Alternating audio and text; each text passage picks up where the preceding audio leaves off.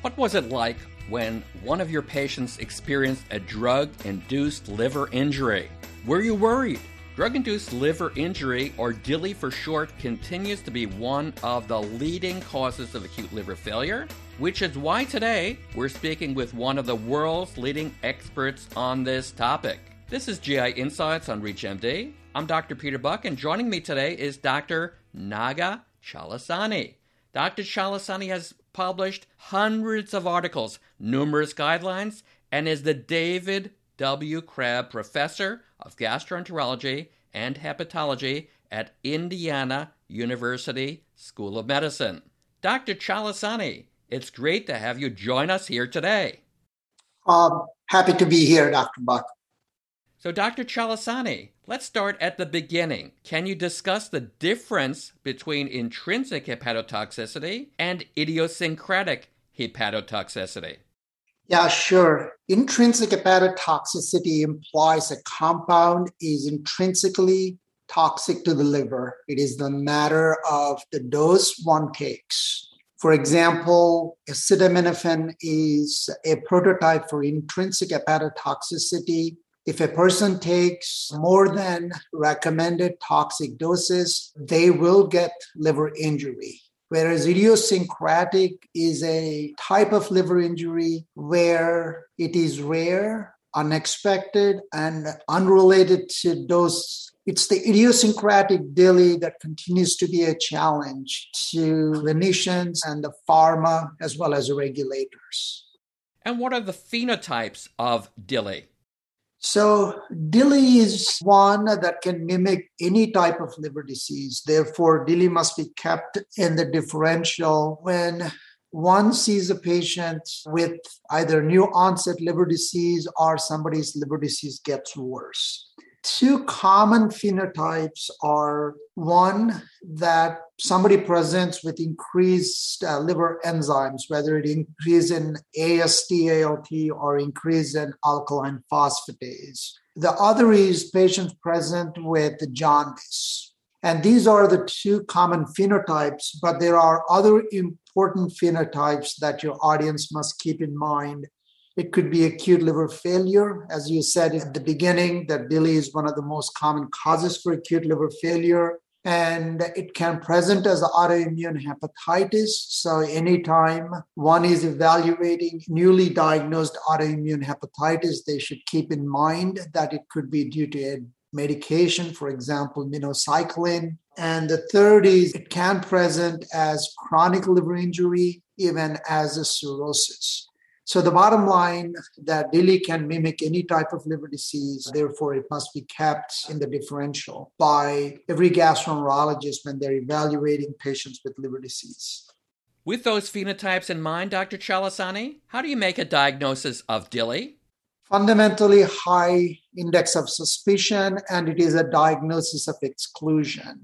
So the clinical scenario sort of needs to match, meaning that there is a temporal association. Somebody has been placed on a new medication within the prior 12 to 16 weeks, and then one excludes competing etiologies of liver injury. For example, if somebody presents with a hepatocellular type of liver injury, or one must make sure we are not dealing with viral hepatitis or autoimmune liver disease and so forth. Whereas if one presents with cholestatic type of liver injury where alkaline phosphatase and bilirubin are high, one must keep in mind obstructive type of jaundice, meaning either there is a stone in the common bile duct or malignancy or even sort of an infiltrative process. So to sum up, high clinical index of suspicion and excluding sort of the common competing etiologies. For those just joining us, this is GI Insights on ReachMD. I'm Dr. Peter Buck, and joining me today is Dr. Naga Chalasani, who's discussing drug-induced liver injury, also known as DILI. Now, Dr. Chalasani, can you tell us about the relationship of NASH and DILI? Our understanding in this area is continuing to evolve. And there are some epidemiological studies suggesting that NASH may predispose individuals to DILI. However, at this stage, the data are a bit soft, but I would like your audience to know a few things. Statins have been proven to be very safe in patients with NAFLD and NASH. Therefore, if a patient with NASH or NAFLD has dyslipidemia and they need statins, I think they are safe. However, the patients with NASH, it is good to avoid certain medications, for example, methotrexate or tamoxifen. So at this stage, I would say the relationship between NASH and DILI is compound by compound. And an excellent source for clinicians can be livertox.gov. It's a fantastic resource by the National Library of Medicine and is led by Dr. Hoofnagel from the NIDDK. And would you kindly review the concerns regarding dietary supplementation and the liver? Sure. Liver injury due to herbal and dietary supplements is increasing in frequency over the course of last 20 years or so. I would like to share with your audience two sets of data. One is our own research experience in the Drug-Induced Liver Injury Network. Over the course of last 20 years, the proportion of liver injury due to herbal and dietary supplements has risen by anywhere from 5 to 6-fold. The second piece of alarming data is also published by us showing acute liver failure needing liver transplant wait listing has risen by 8-fold over the course of last 25 years. About 20 to 25 years ago, about 3% of acute liver failure needing to be placed on the transplant list was due to herbal and dietary supplements. More recently, a fully 25% are due to herbal and dietary supplements, about an 8-fold increase. So that's certainly concerning. I'd like your audience to know, though, the culprits are constantly evolving. For example, Herbalife, Oxyelite Pro, Hydroxycut were sort of the prototypes for herbal and dietary supplement-related liver injury. However, though, over the course of last 3 to 4 years, for example, green tea extract, not the green tea one drinks, but just the extract as to promote weight loss has sort of become a very important cause for acute liver injury. And within the last year or two, curcumin, which is sort of an ancient spice, is turning out to be hepatotoxic just because the formulation of curcumin now has much higher bioavailability. The spice one takes is not absorbed, but the manufacturers are adding things like black pepper to make it more bioavailable. So that is causing hepatotoxicity. So I think one sort of needs to keep sort of an open mind to the new culprits that are evolving in the field, that in terms of dietary supplements that are leading to DILI and acute liver failure. Along the same line of thinking, what trends are you noticing with dietary supplementation and liver transplantation?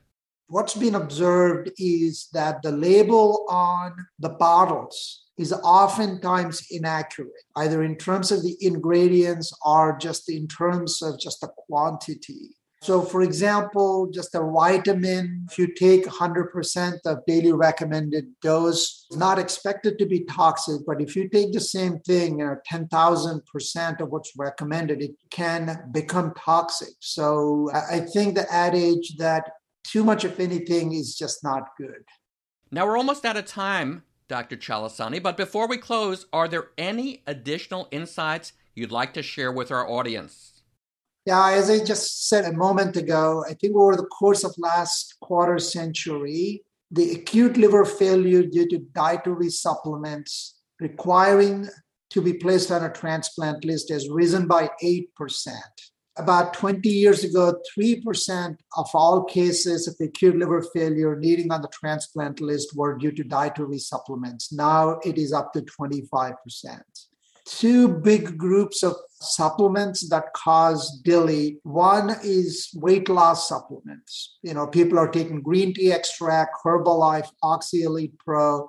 and so forth. Here, the type of liver injury is hepatocellular. High liver enzymes such as AST, ALT, and jaundice, and coagulopathy. The other group is body-building agents like anabolic steroids. Here, people get profoundly jaundiced, and typically this takes time, but most patients recover after months and months of suffering with jaundice and itching and maybe clay-colored stools. One thing I would like your audience to keep in mind is just a high index of suspicion, a careful drug history, in addition to what the patients are taking that are prescription, probing them about over-the-counter medications as well as herbal and dietary supplements, I think can be revealing. Another thing I would just say, though, is when one sees a newly diagnosed autoimmune hepatitis, seeking careful history can uncover sort of unsuspected drug-induced autoimmune hepatitis.